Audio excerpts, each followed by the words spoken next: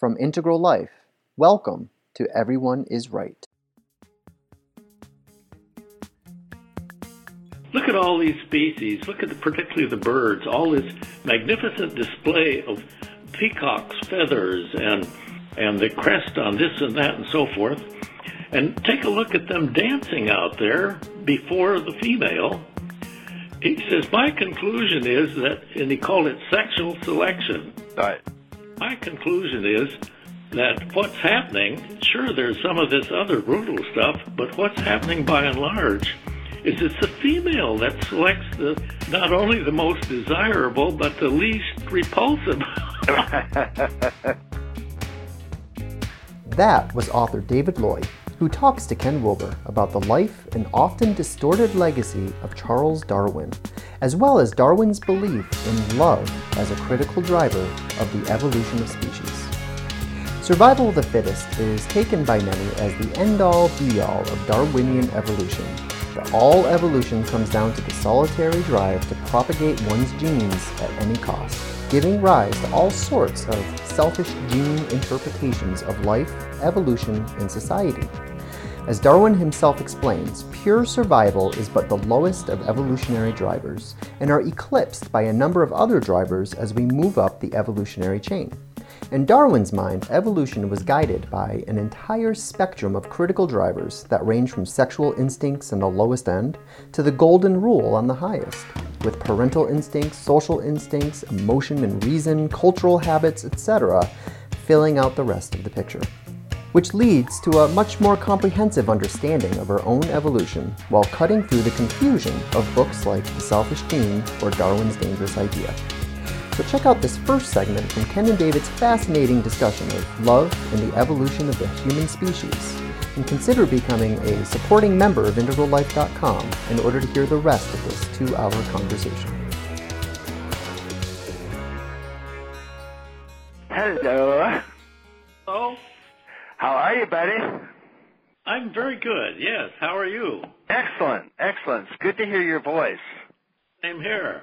I'm delighted and looking forward to this conversation, which is part of a trilogy that you have been working on, actually a whole series of books you've been working on, but looking really closely at what Darwin actually said about evolution.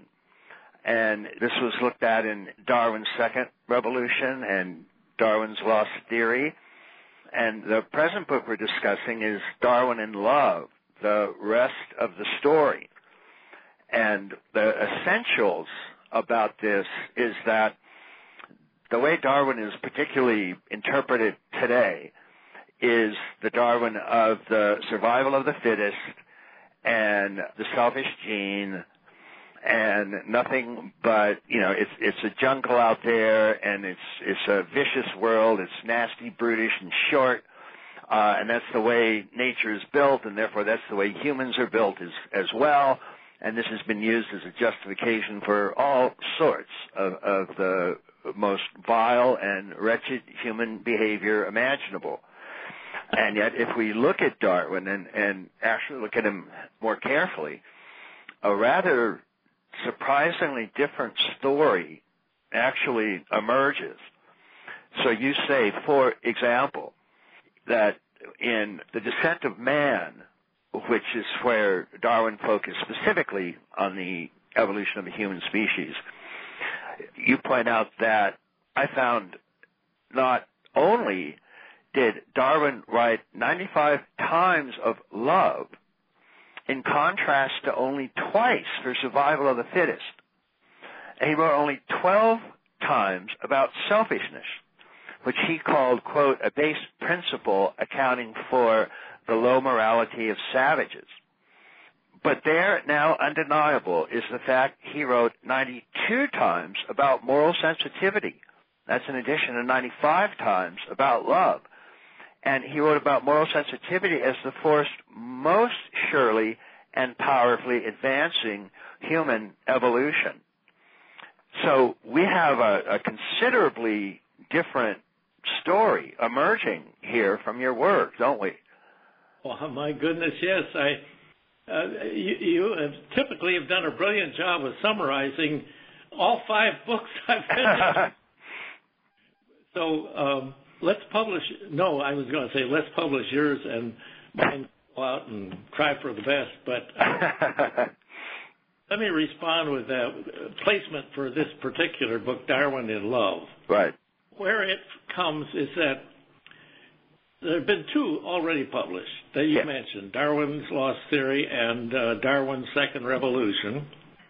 And despite the fact they have been hailed to the skies by noted evolutionists like yourself all over the world, they run up against a solid wall of resistance due to the stranglehold of what you've characterized, as I characterize, as the selfish genes, survival of the fittest mindset, which accounted for innumerable disasters.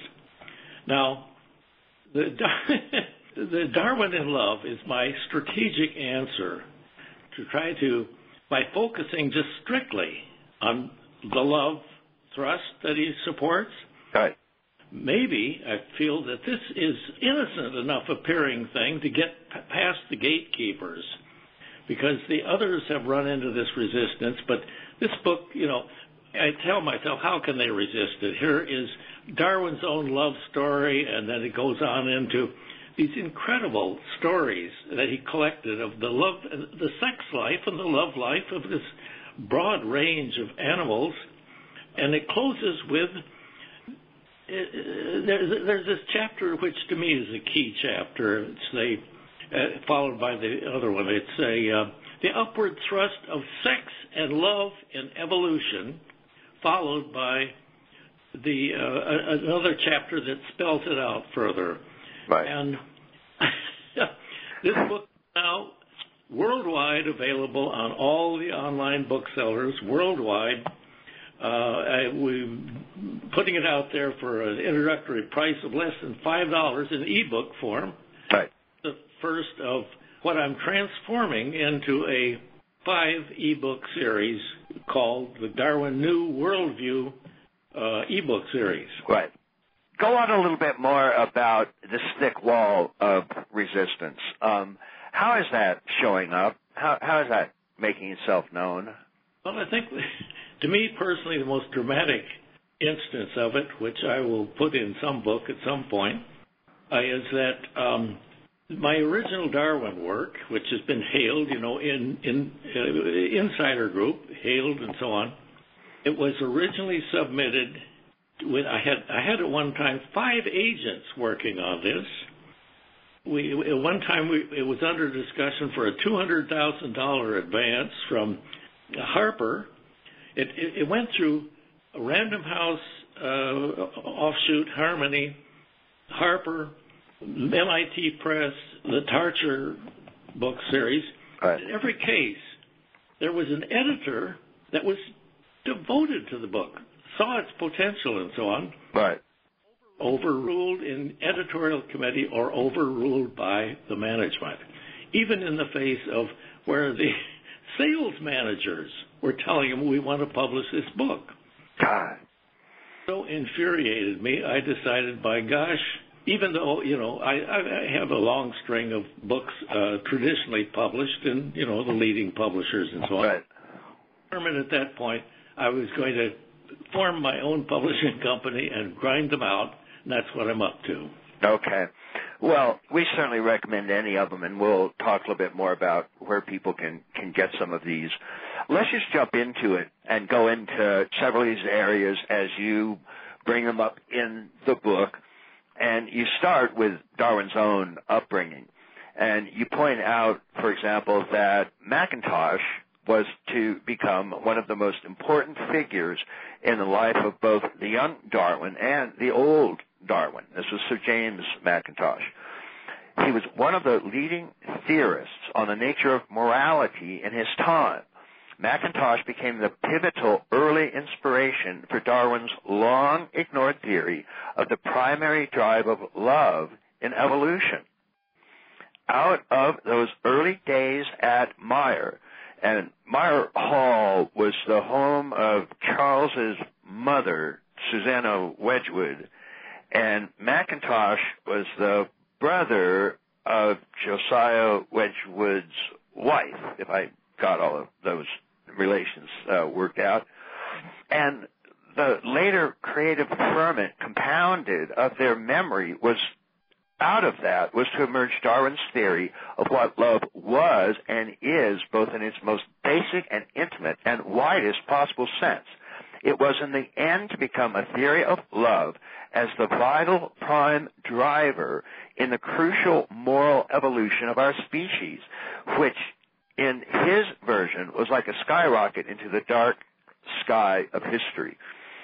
And so the role of love and moral sensitivity turns out to have quite a central place in Darwin's overall theory, doesn't it? Oh, yes. This is what is so haunting, is that here was this man who, out of his background, he was a top scholar in Cambridge in studying to be a minister originally. Right. And he had high grades in all the divinity studies and so on. Then he shifts to science. And it was out of the earlier background and the fact of he came from two traditions of Unitarians. Yeah. So much of what he was getting at that seemed so revolutionary was already being spread in his time by the Unitarians. They were saying, look, forget God if you want to, but let's get together and work together for the good of the world. Right. Focus on moral sensitivity. Right. And so Darwin would actually, he referred to love, and as you mentioned in the Descent of Man, he refers to it 95 times. And then you also point out, that I think we'll get to, that in the standard, and for the last 100 years or more, all the standard editions of the Descent of Man in the index mention love once. Love, yes, once. It's outrageous. Yes, and this is in all the editions still. Yeah. And what the reference is to is one little tame thing about how the grasshopper, by scratching on his little wings and so on, makes a sound that relates to love. And he thinks, as we'll see, that beauty is present here too, and that the female actually, registers beauty. And that's part of her selection process. But see, one of the reasons for the resistance, I'm convinced, this was in a profound sense also a casualty of the macho mindset. Yeah. The macho version is, that the conquering male goes out there and through brute force rapes the female and so right. on. And this is the basic model to shove on the genes into the future and so on. Right. Comes along and says, hey, he's saying in effect, hey, fellas, look at all these species. Look at particularly the birds, all this magnificent display of peacock's feathers and the crest, the crest on this and that and so forth. And take a look at them dancing out there before the female. He says, my conclusion is that, and he called it sexual selection. Right. My conclusion is that what's happening, sure, there's some of this other brutal stuff, but what's happening by and large is it's the female that selects not only the most desirable, but the least repulsive. So it was male competition for desirability and female choice that was actually driving evolution. Yeah, very definitely. Oh, it's an astounding. Frankly, it's the most astounding story I've ever encountered in science. They're more astounding stories if you go back farther, but. Well, the sheer distortion of him is what's so amazing, and I think that index example is a small telltale sign, but it's very, very indicative. And you say this is going back almost to the beginning. There were, in essential, worldview forces out there, if you will, that were bound on misinterpreting him almost from the start. Yeah, because look at the system grabbed hold of the survival of the fittest thing, and the scholars said, oh, well, there was this phase called social Darwinism, but it came and went back in the early part of the century. Well, the truth is, we've got social Darwinism writ large now running the world, because it happened after Darwin first came out with the Descent of Man, in which he tells us, he wrote prefaces to edition after edition. What he tells us in all of these prefaces is, look, he's saying, in effect, look, people, I'm about my whole concept of natural selection. This is very important, but it's not the whole story by a long shot. And I've got a quote where he even says, I've done this even in the introduction to such and such, but it is of no avail. The misrepresentation continues of no avail. Right, and he, in essence, is apologizing for almost having even introduced the notion because it's being so distorted. Yeah. See, what gets me in the end is this. I look at this out of a admittedly in-and-out Christian background, and also, fascinated by the Buddhist and the Hindu and the Baha'i and Sufi versions of Islam, not the rest of it. Right. Here is Darwin, and what he is doing, in essence, is here is the whole realm of spirituality and of philosophy and so on, and this massive argument going on about what it all, one says this and the other says, oh, you're full of bull, the truth is this and that. They're going back and forth. Along comes science, and the great appeal of science was, we're going to substantiate, we're going to ground some of this stuff for you people and move the whole process ahead. Well, here is Darwin, who in essence, his great contribution is grounding in science, grounding what was already obvious with Jesus, was obvious with Gautama, was obvious with the other great avatars, right, and that were excluded by science. But he was providing the grounding of that whole school, and they ignore him naturally because the idea of love and a moral sensitivity wasn't very good for business. And yet he seems in some cases to be sort of most proud of being able to ground and account for example, the golden rule. Oh, yeah. No. What's so haunting is he starts out, the whole theory that he develops eventually in the Descent of Man, he encapsulates in a brilliant series of insights when he's 28 years old, just back from the voyage of I always say Beagle, but Beagle. And he wrote these private notebooks that weren't published for over 100 years. Yeah. Which he lays it out like this. The private notebooks are loaded with all these secret thoughts about sex. Some of them pretty startling, and certainly nothing that would have ever seen publication attached to Darwin's name in his lifetime or for many years afterward. Yeah. Here he is, this young guy. He's back from 5 years away from the kind of women that he naturally would mate with, and he's not married yet, and he's obviously bursting with sex. Find sexual expression, and all of a sudden, bing, out of these notebooks emerges 3 notes that in a sense are saying this: look, where it all begins is with sex. It begins with what he called sexual evolution, he says, leads to parental sexual instinct, he called it, leads over, and we know now, millions of years, to the emergence of what he called parental instinct. Right. In the reptilian age, where you see these dinosaurs on their nests of eggs and so on, which leads over another millions of more years. Yeah. The social instinct. Right. Hold powerfully in at the mammalian stage, And then this is capped off by the emergence of emotion and reason, which our species particularly exemplifies. Right. The fascinating thing is, he says that you start with sex at one end and you wind up with the golden rule at the other. Right.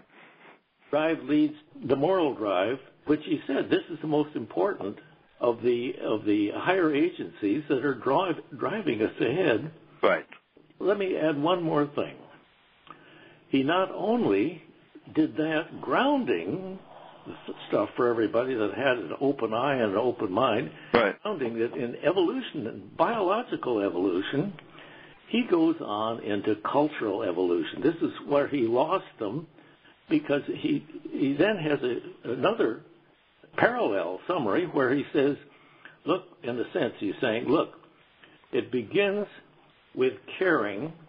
Essentially, there is this caring as the basic thrust, which leads to reflection about what is it all about, where are we going, and so right. on. It leads to the development of language, where you have this fascinating development where people can communicate and say, well, this works and this doesn't work, and so forth. Right. To habit, pointing out that what drives us ahead toward the golden rule, toward the golden age, or however you want to put it, is habit. Is this is where moral codes come into the commandments that are come into play. Right. Generation after generation after generation, through education, through religion, etc., you're hammering across the same set of rules, hoping that it's going to pay off. And out of this comes the whole thing: law, norms, the whole thing that right. makes life better. Right. And at that point, it's natural selection is having such a minimal role to play at that point that in the Descent of Man, it's mentioned, as you point out, survival of the fittest 2 times. And love is mentioned 95 times, and moral sensitivity is mentioned 92 times. And so that's the approximate importance of what's going on. I mean, it's sort of right there in the index, if they'd actually reported honestly in the index. Yeah. No, see, actually, he writes twice of survival of the fittest to say, let's not use this. Actually writes, I've got it somewhere, but don't have it right handy. He wrote many, many times about natural selection per se, and it's quite a healthy number. And so I figured, they're going to, the opposition is going to spot this and say, right. Hey, look, you talk about twice for survival of the fittest, but look at, if you counted up natural selection, what comes across? Well, what comes across, and I did a careful word count of the whole thing in analysis, using hermeneutics, yeah. as we would say. What I found is the pattern of what he's saying about natural selection. What he's saying, in effect, is, look, this is the engine that gets us going, folks. Natural selection, working with variation. But as you move on, particularly into our species, the emergence of our species, you get the natural selection principle falling off. And part of what he's writing about is how it doesn't apply right. to the human drive, the human destination. Right. And this is such a succession of obvious things once you get into it. In biology, one of the 2 great founders of the neo-Darwinian synthesis was Dobzhansky. Yeah. And Dobzhansky writes quite clearly. He says, in effect, look at the emergence of the human species, biological evolution stops. Yeah. What thereafter happens is cultural evolution. Right. And it's just there. It's just there. Yeah. Well, I mean, even if you just look at the notion of natural selection, just saying natural selection in itself, it really is pretty meaningless, because you have to say natural selection for what? what's being selected for here? Is it selection of the simply physically most aggressive? Is it selection of the most beautiful? Is it selection of the most moral? Is it selection of the better, the most good, the higher, the most truthful? Or is it selection of the most brutal, the ugliest, the meanest, the cruelest? You have to specify. And it's clear in Darwin's mind as evolution continues to unfold that the survival of the fittest sort of selection kind of stuff, it's still there in a certain sense, but it's less and less and less a part of the overall mixture, which is getting more and more and more towards moral sensitivity and things like the golden rule and so on. And if anything's being selected, those are what's being selected. See, another thing that amazes me and fascinates me about Darwin is that actually in his time, the man who had the widest understanding of what was going on in sort of a broad scale was Herbert Spencer, who comes from survival of the fittest. And he is hailed as the father or one of the fathers of system science, which is true. He gets into the psychology, sociology, etc., even the ethics and so on, and winds up distorting the whole mess.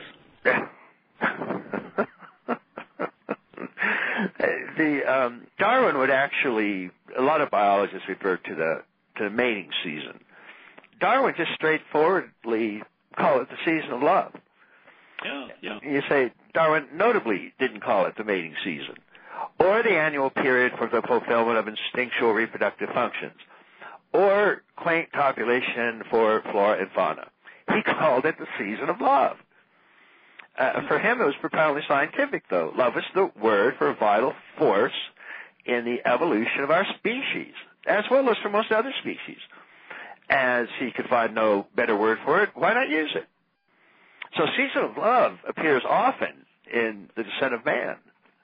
Yeah, that's what I bring out in Darwin in Love. It's all over the place with him. But what happened just recently, a wonderful woman who reads my books, bing, bing, bing, bing, bing. She's one of these rare people who is a fast reader and gives you a little response. It keeps you going. And she said her background is biology. Right. Said very delicately what she was saying was that I put all this emphasis on Darwin's use of love, but that was very anthropomorphic. And I saw in an instant, in this one little anecdote, what happened to him with biologists over all those years. If you used a word like love, it just wasn't kosher. Right. So there's examples of certain types of specifics. And this is a few paragraphs, but it's worth giving as an example. In many species, and we're quoting Darwin here, the males, whilst young, resemble the females in color, but when adult become much more brilliant and retain their colors throughout life. In other species, the males become brighter than the females and otherwise more highly ornamented, only during the season of love. The males sedulously court the females, and in one case, as we have seen, take pains in displaying their beauty before them. Can it be believed that they would thus act to no purpose during their courtship? This would be the case, Darwin notes, quote, unless the females exert some choice and select those males which please or excite them most. If the female exerts such choice, all the above facts on ornamentation of the males become at once intelligible by the aid of sexual selection. You comment. Here he brings into the discourse a distinction fundamental to his original full theory of evolution. The difference between the operation of sexual selection, driven by love, and the operation of natural selection, driven by all that's been collapsed into the handy mantra survival of the fittest. In other words, if we switch our minds from the fixation for the 20th century on the blood and guts track of natural selection to the long controversial but very appealing idea of sexual selection, it becomes the female that makes the world go round. And that's clearly what Darwin attempts to show, and not only in our species, but also leading back really quite earlier. Oh, yeah. distinction fundamental to his original full theory of evolution. The difference between the operation of sexual selection, driven by love, and the operation of natural selection, driven by all that's been collapsed into the handy mantra, survival of the fittest. In other words, if we switch our minds from the fixation for the 20th century on the blood and guts track of natural selection to the long controversial but very appealing idea of sexual selection, it becomes the female that makes the world go round. And that's clearly what Darwin attempts to show, and not only in our species, but also leading back really quite earlier. Oh, yeah. We hope you enjoyed this excerpt from David Loy and Ken Wilber's conversation, titled For the Love of Darwin, Beyond the Selfish Gene. Be sure to become a supporting member of Integral Life to listen to the rest of this fascinating 2-hour discussion and to gain immediate access to our entire library of practices, perspectives, and presentations, all designed to help you wake up, grow up, clean up, and show up.